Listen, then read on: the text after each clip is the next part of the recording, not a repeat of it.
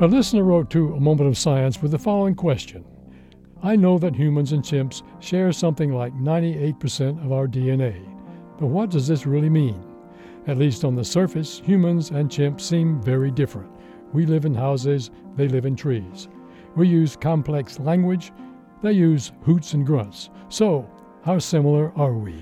Well, according to a slew of studies, humans and apes and monkeys are much more alike than they are different. For example, one thing that seems to make us unique is our ability to think ahead and to be aware of what other people might be thinking. But chimps do this too.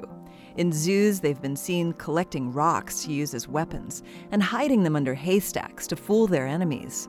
In one experiment, chimps that were able to see some hidden food could realize that other chimps were not aware of the food and used that information against them. Another supposedly unique human trait is self-awareness, but dolphins and elephants can recognize themselves in a mirror.